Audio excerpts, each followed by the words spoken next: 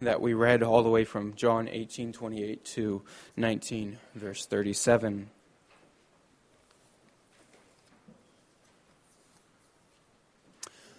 Brothers and sisters in our Lord Jesus Christ, we're here, of course, to remember the death of our Lord Jesus Christ 2,000 years ago, and we call that day Good Friday. But, of course, if you were there at the time, it would have been anything but a Good Friday.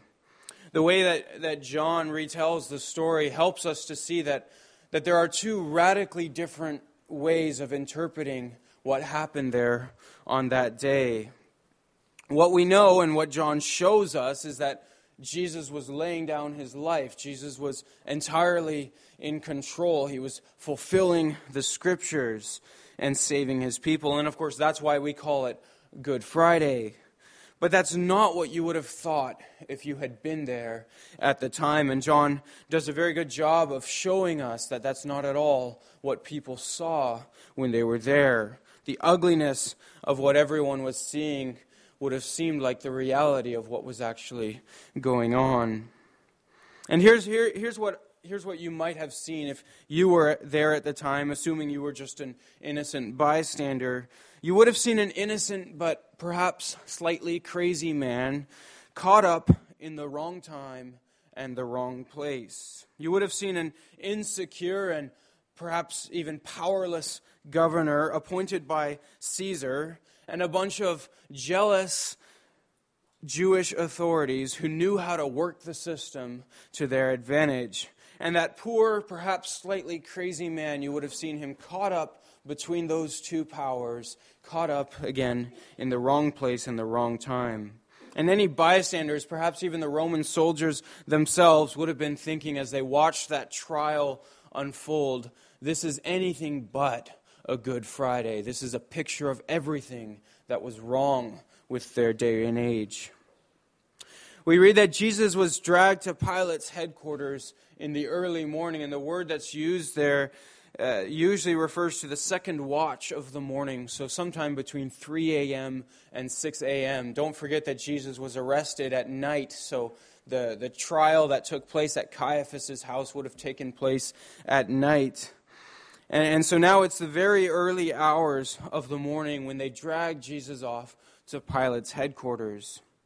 The text says that they didn't even enter Pilate's headquarters because by doing so they would have entered a Gentile's house and thereby, according to their own rules, defiled themselves.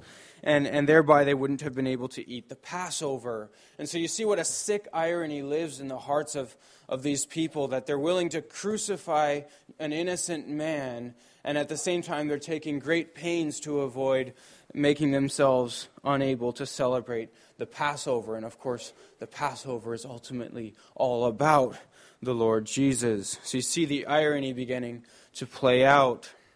Well, Pilate, he was the governor of Judea from AD 26 to 37. He was a man appointed by Caesar. And all the Gospels and also even other sources outside of the Bible show that Pilate was an insecure man, a man who was unable to stand up for justice. And he was also a man who hated the Jews. He hated them, and there was this constant conflict between Pilate and the Jewish authorities. So after that long trial in Caiaphas' house, during the dead of night, they dragged Jesus off to Pilate's headquarters, and they even managed to get Pilate to sit up at the front of his headquarters so that he could speak to them while they stood outside. Well, when they got there and Pilate set his throne out in the front of his headquarters, he asked them, "What accusation do you bring against this man?" And the way that the Jewish authorities responded to Pilate suggests that they weren't actually expecting him to ask this question. They weren't expecting Jesus to get a trial. They hadn't prepared any arguments, and so the only thing they have to say is, well, if this man wasn't doing evil, we wouldn't have brought him to you in the first place. And of course, that's a It's a pathetic argument that would never hold up in court.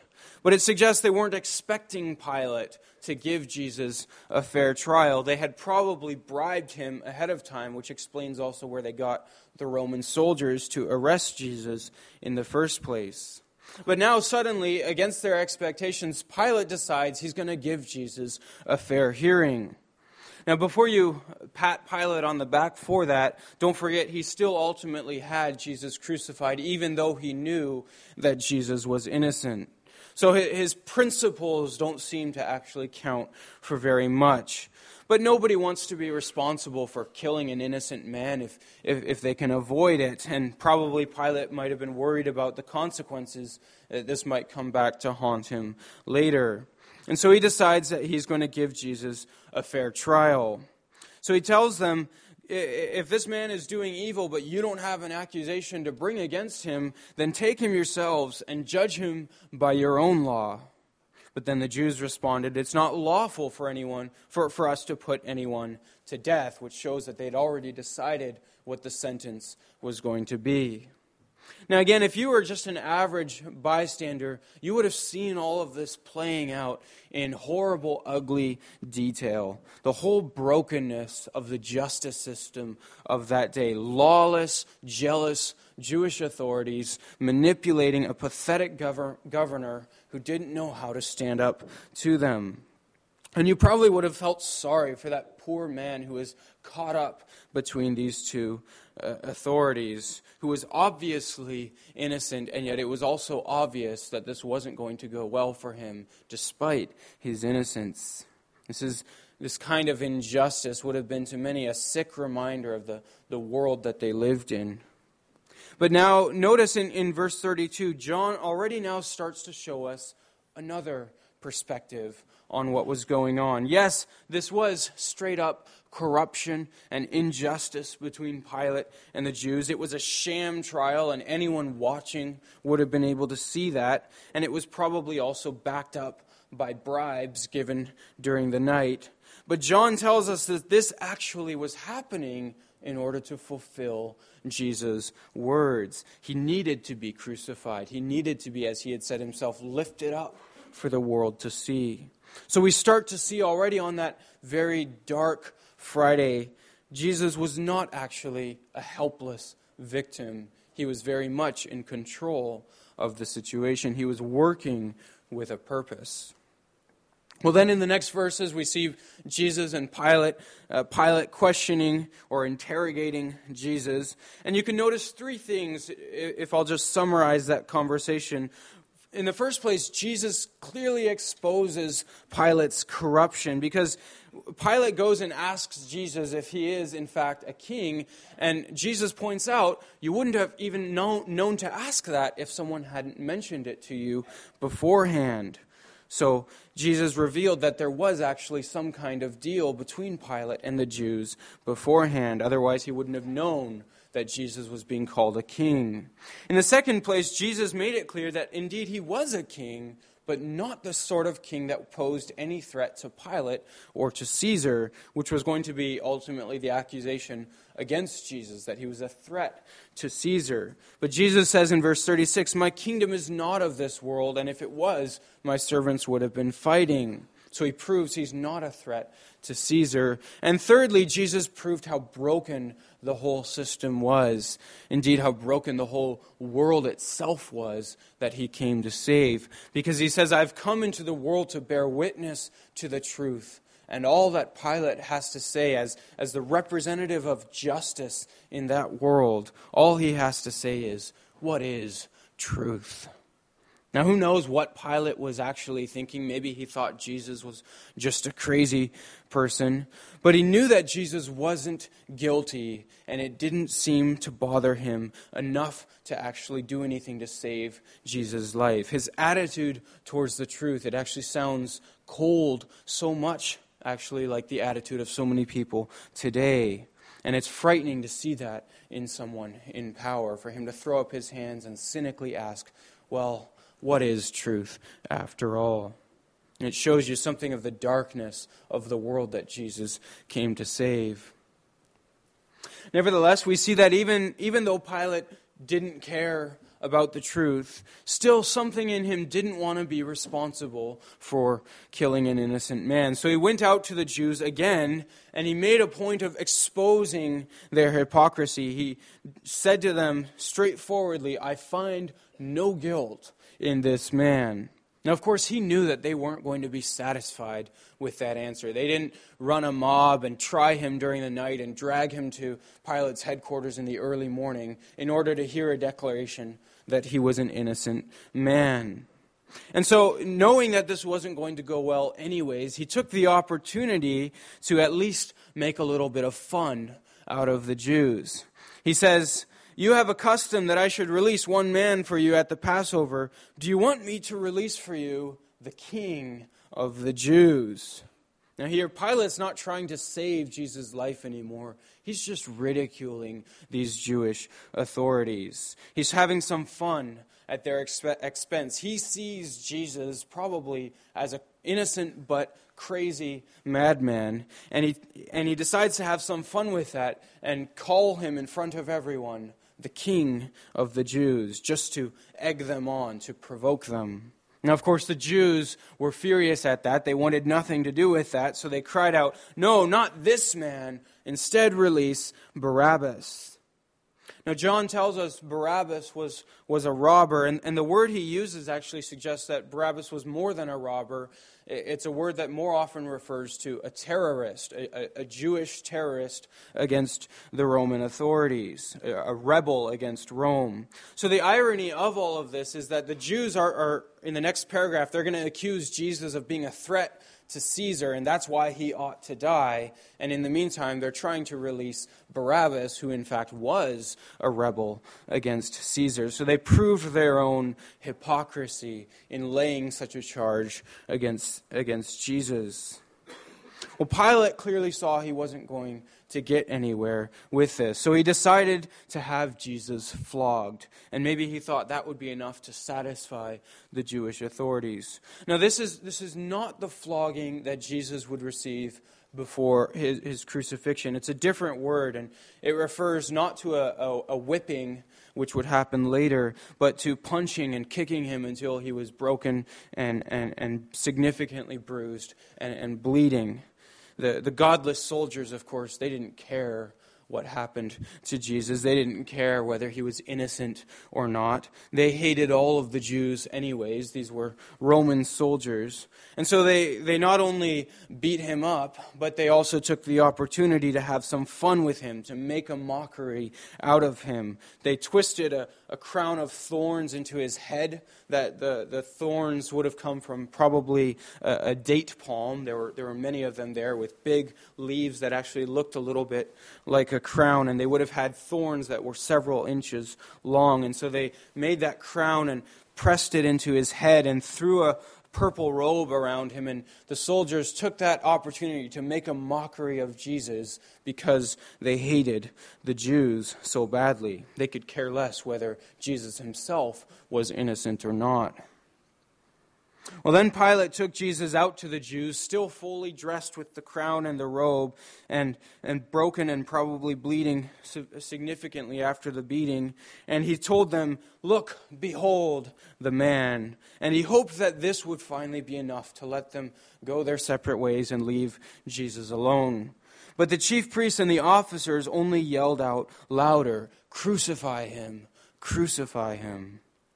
So Pilate gave one last opportunity, one last attempt at saving Jesus' life, and said, "Take him yourselves and crucify him, for I find no guilt in him." You begin to see what a coward Pilate really was. Not only having someone beaten whom he had just declared he knew to be an innocent man, but now also abdicating his own responsibility to protect him and to uphold justice and saying, "Can you at least crucify him yourselves somewhere out of my sight," so that he could turn a blind eye and not consider himself responsible for Jesus' death. So Pilate has now twice declared that Jesus is an innocent man, and yet it's already clear that he was going to be crucified anyways. Again, to anyone, to any onlooker seeing these events unfold, this was anything but a Good Friday. By any standard of justice, this was not a Good Friday at all. Everything that was wrong with the world was on full public display. So the Jews said to Pilate, well, we have a law, and according to that law, he ought to die because he's made himself the Son of God. Now the text tells us when Pilate heard this, he became even more afraid.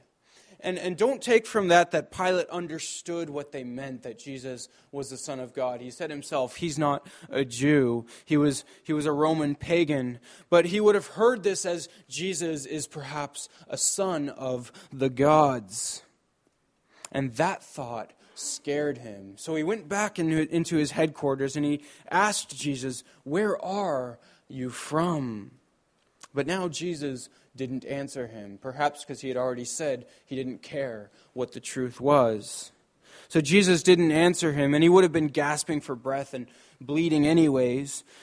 And so Pilate loses his patience with Jesus. He said to Jesus, at this point, thinking even to find an excuse to kill him, he says, are you now refusing to speak to me?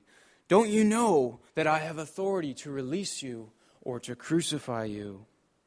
And then we read verse 11, Jesus did answer him, you would have no authority over me at all, unless it had been given you from above. Therefore he who delivered me over to you has the greater sin. Now the way this is translated is actually a little bit unhelpful. When he says it in that sentence, if you look there in verse 11, unless it had been given you from above, that does not refer to Pilate's authority. The word in the Greek cannot refer back to Pilate's authority. Instead, it seems to be referring to the situation as a whole. So he's saying, you wouldn't be ruling over me. You wouldn't have any authority unless this whole situation had been given you from above, unless this was in God's plan, in other words. And therefore, the greatest guilt is on the people who knew perfectly well who Jesus was. Not like Pilate, who saw him as an innocent but probably crazy man, but the people who knew who Jesus was, the Son of God and the Messiah, and still delivered him over anyways. And that seems to be the point then that Jesus is making. Now, it's not to say Pilate didn't have any responsibility at all. He certainly did.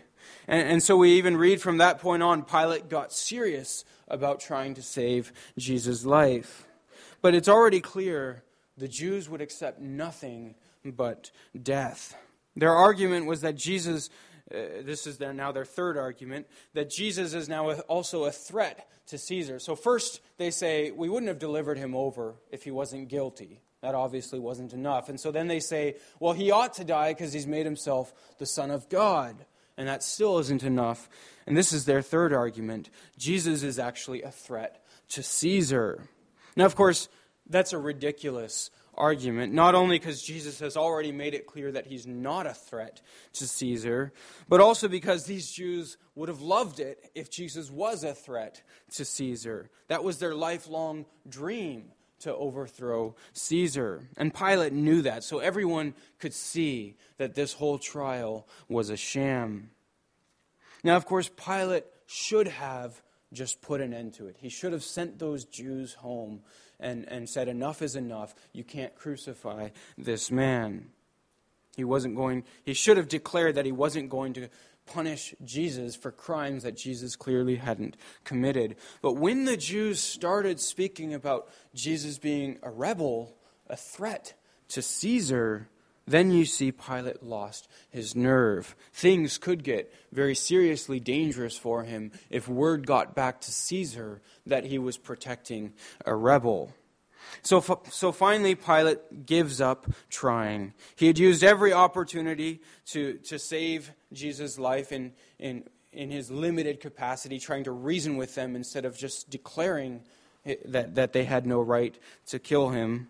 And so now he just uses this opportunity, knowing Jesus is going to die, to drag down the Jews into the same level of gutlessness and shame that he found himself in. So he brought Jesus out one more time and said to them, probably laughing at them, "Behold, your king." He says it just to ridicule them one last time. And when they said, "Crucify him," he asked again, "Shall I really crucify your king?" If they were going to make him crucify Jesus, he figured at least he'll use it to shame them. It's just gutless, shameless cowardice on the part of the governor. To everyone there who was watching, this was an example of everything that was wrong with the Roman system and with the Jewish authorities. Again, this was not a Good Friday at all. Everything about it was ugly. So Pilate handed Jesus over to be crucified. Now, in the ancient Roman world, crucifixion was the most horrible and shameful punishment possible. It was so brutal that it was only reserved for slaves and for the lowest of criminals. In fact, a Roman citizen could not be crucified except with express permission from Caesar himself. Before he was crucified, he would have been stripped naked, tied to a post, whipped with a special whip designed to tear him to pieces. He would have lost a great amount of blood. Many people even died just from the whipping. His body would have gone into shock and already would have sealed his eventual death. Then it says they made Jesus carry his cross out of the city. It doesn't refer to the whole cross. The vertical post was permanently fixed in the ground. He would have carried the horizontal cross beam. And that was also a normal practice. Although many victims already in shock, already beginning to die because of the whipping, they would have collapsed under the weight of a crossbeam. That's why the other Gospels tell us that they ultimately got a different man, Simon of Cyrene, to carry the cross the rest of the way. Jesus would have collapsed under its weight. And when they came to the hill Golgotha, they would have made Jesus lie on his back. They would have nailed his wrists into that horizontal beam and then hoisted that beam up onto the vertical post and then also nailed his feet into that. Crucifixion was meant to be a slow death and a death by suffocating, by asphyxiation, because his whole body would have weighed down on his lungs, and the only way to breathe would be to push himself up against those nails. Usually the person would hang there often for days, barely hanging between life and death, coming in and out of consciousness for hours and hours.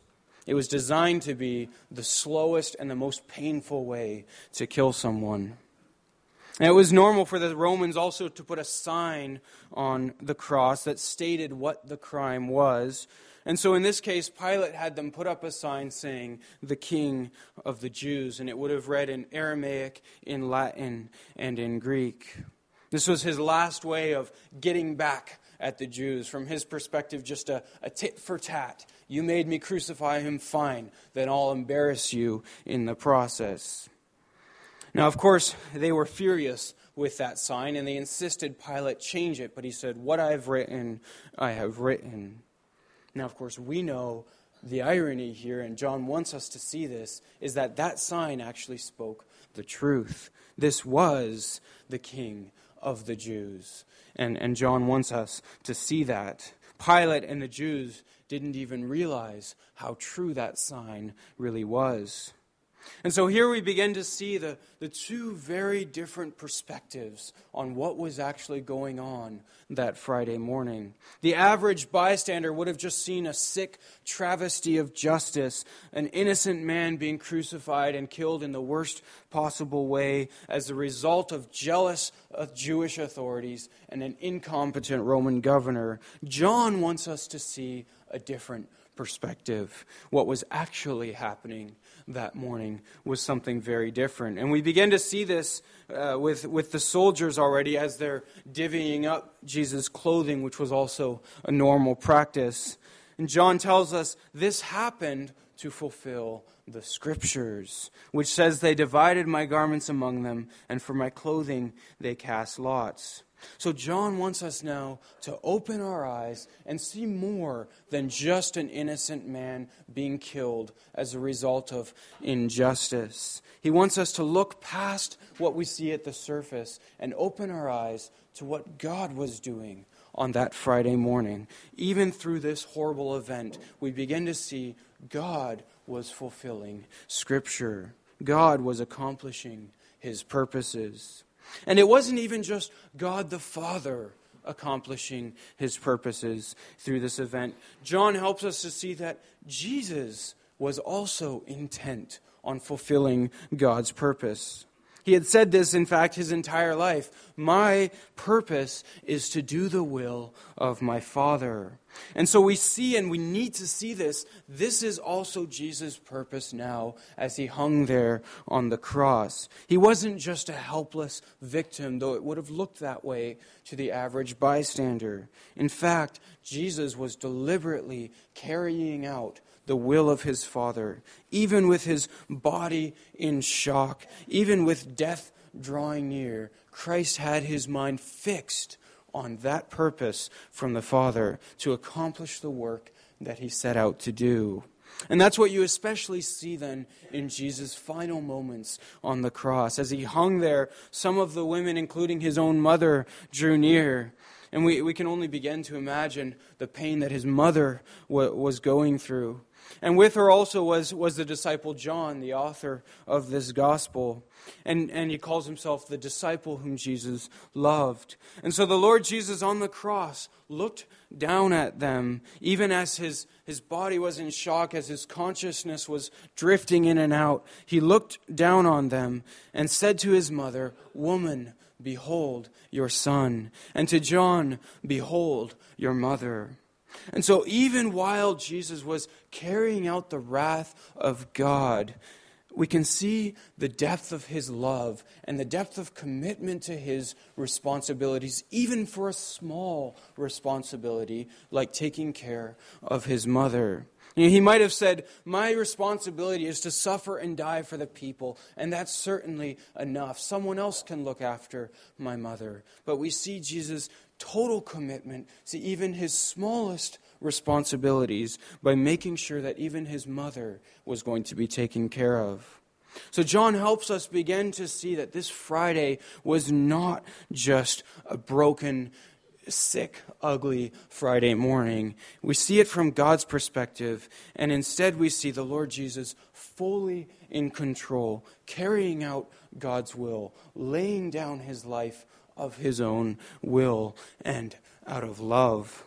And that's what John helps us to see through all of the next verses. The soldiers, they would have looked up and seen a dehydrated and bloody and dying figure saying, "I thirst," like almost any a criminal would say on the cross. But John tells us there was more happening even in those simple words. He says even that too was happening to fulfill Scripture.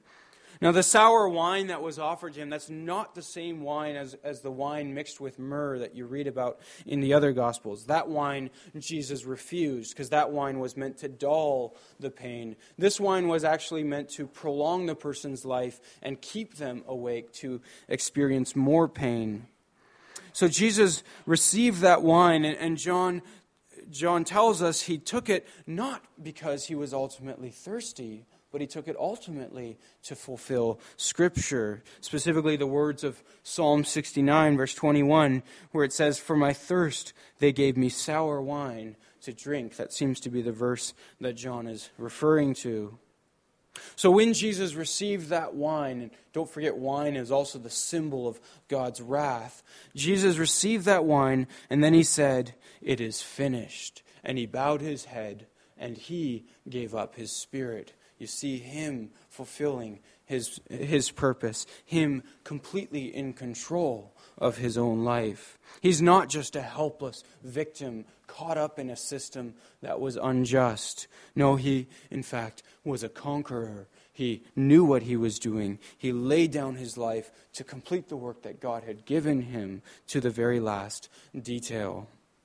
The cross of Christ is often caricatured as some kind of divine cosmic child abuse where the Father pours out his wrath on the Son. But what that caricature misses is that Jesus went willingly to the cross in full control of his own life. In fact, he said so in John 10. He said, "For this reason the Father loves me, because I lay down my life that I may take it up again. No one takes it from me, but I lay it down of my own accord. I have authority to lay it down, and I have authority to take it up again. This charge I received from my Father." So the caricature that this is some kind of cosmic child abuse is dead wrong, because Jesus went willingly, desiring to fulfill his Father's purpose.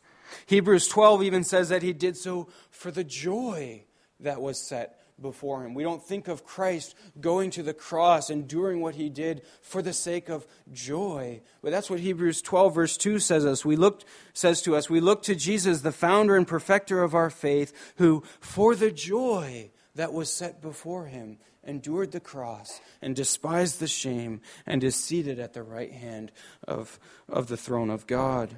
So here we see Jesus laying down his life out of joy, out of love, with a purpose, because now he has finished the work that God has called him to do.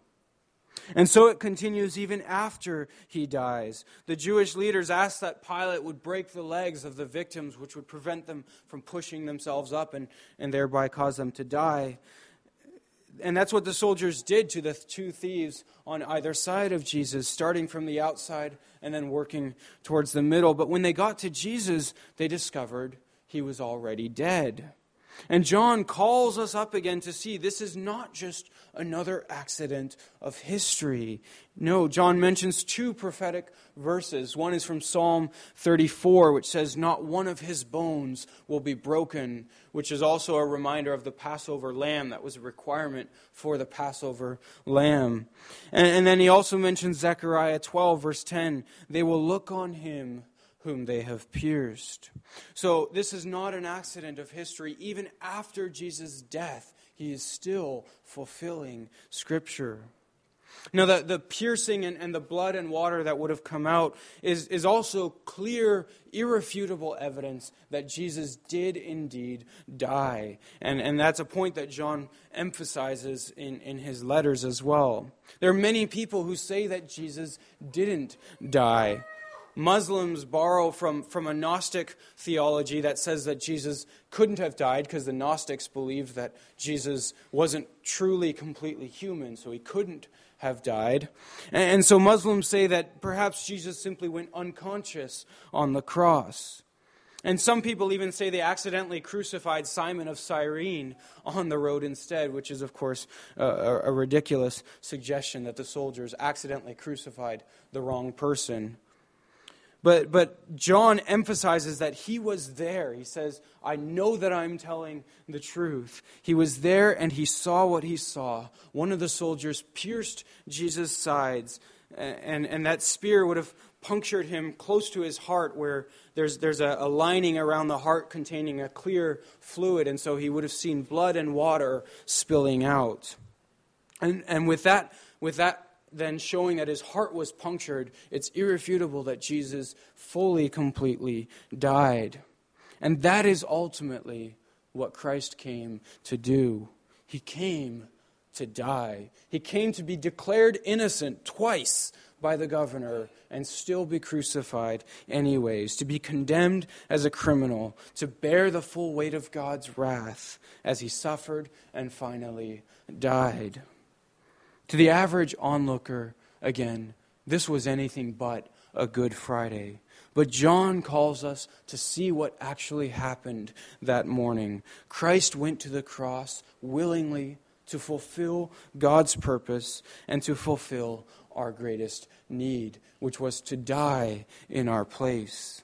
The message of the cross is at the same time horrifying and yet also glorious. Christ went there so that you and I would not have to The cross is what we deserve for our sins. We deserve to hang there on that cross.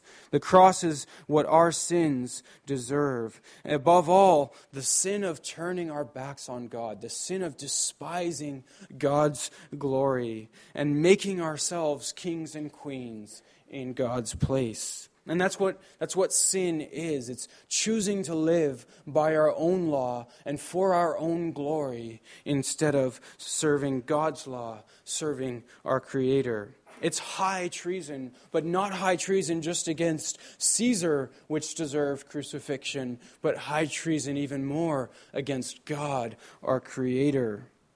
Now, we may not consider our sins all that serious. We might think, my sins don't deserve death on the cross.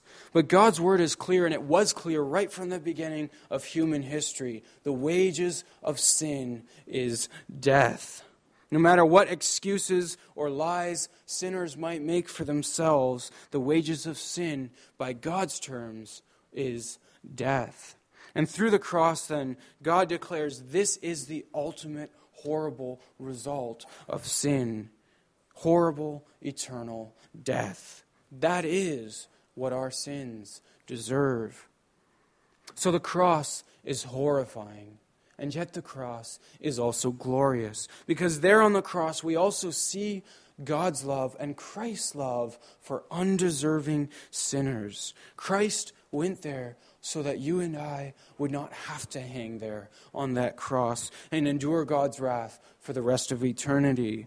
The cross is not at all a tragic accident of history where an innocent man managed to get caught up between two forces of injustice. It's the very place that God's salvation was headed towards all along for thousands of years. It's the deepest expression of God's love for His people.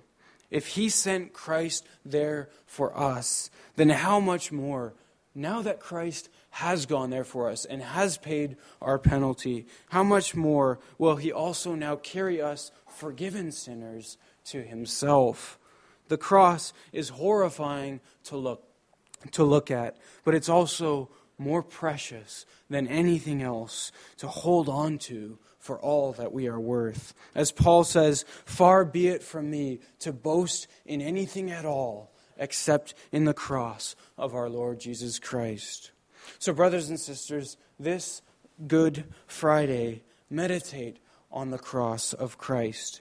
Consider the sin that brought Him there to die in your place. Consider the depths of shame and agony that He went to so that you would not have to go there. And consider the glory of God and the depth of Christ's love that He laid down His life willingly to restore you and I to God. Amen.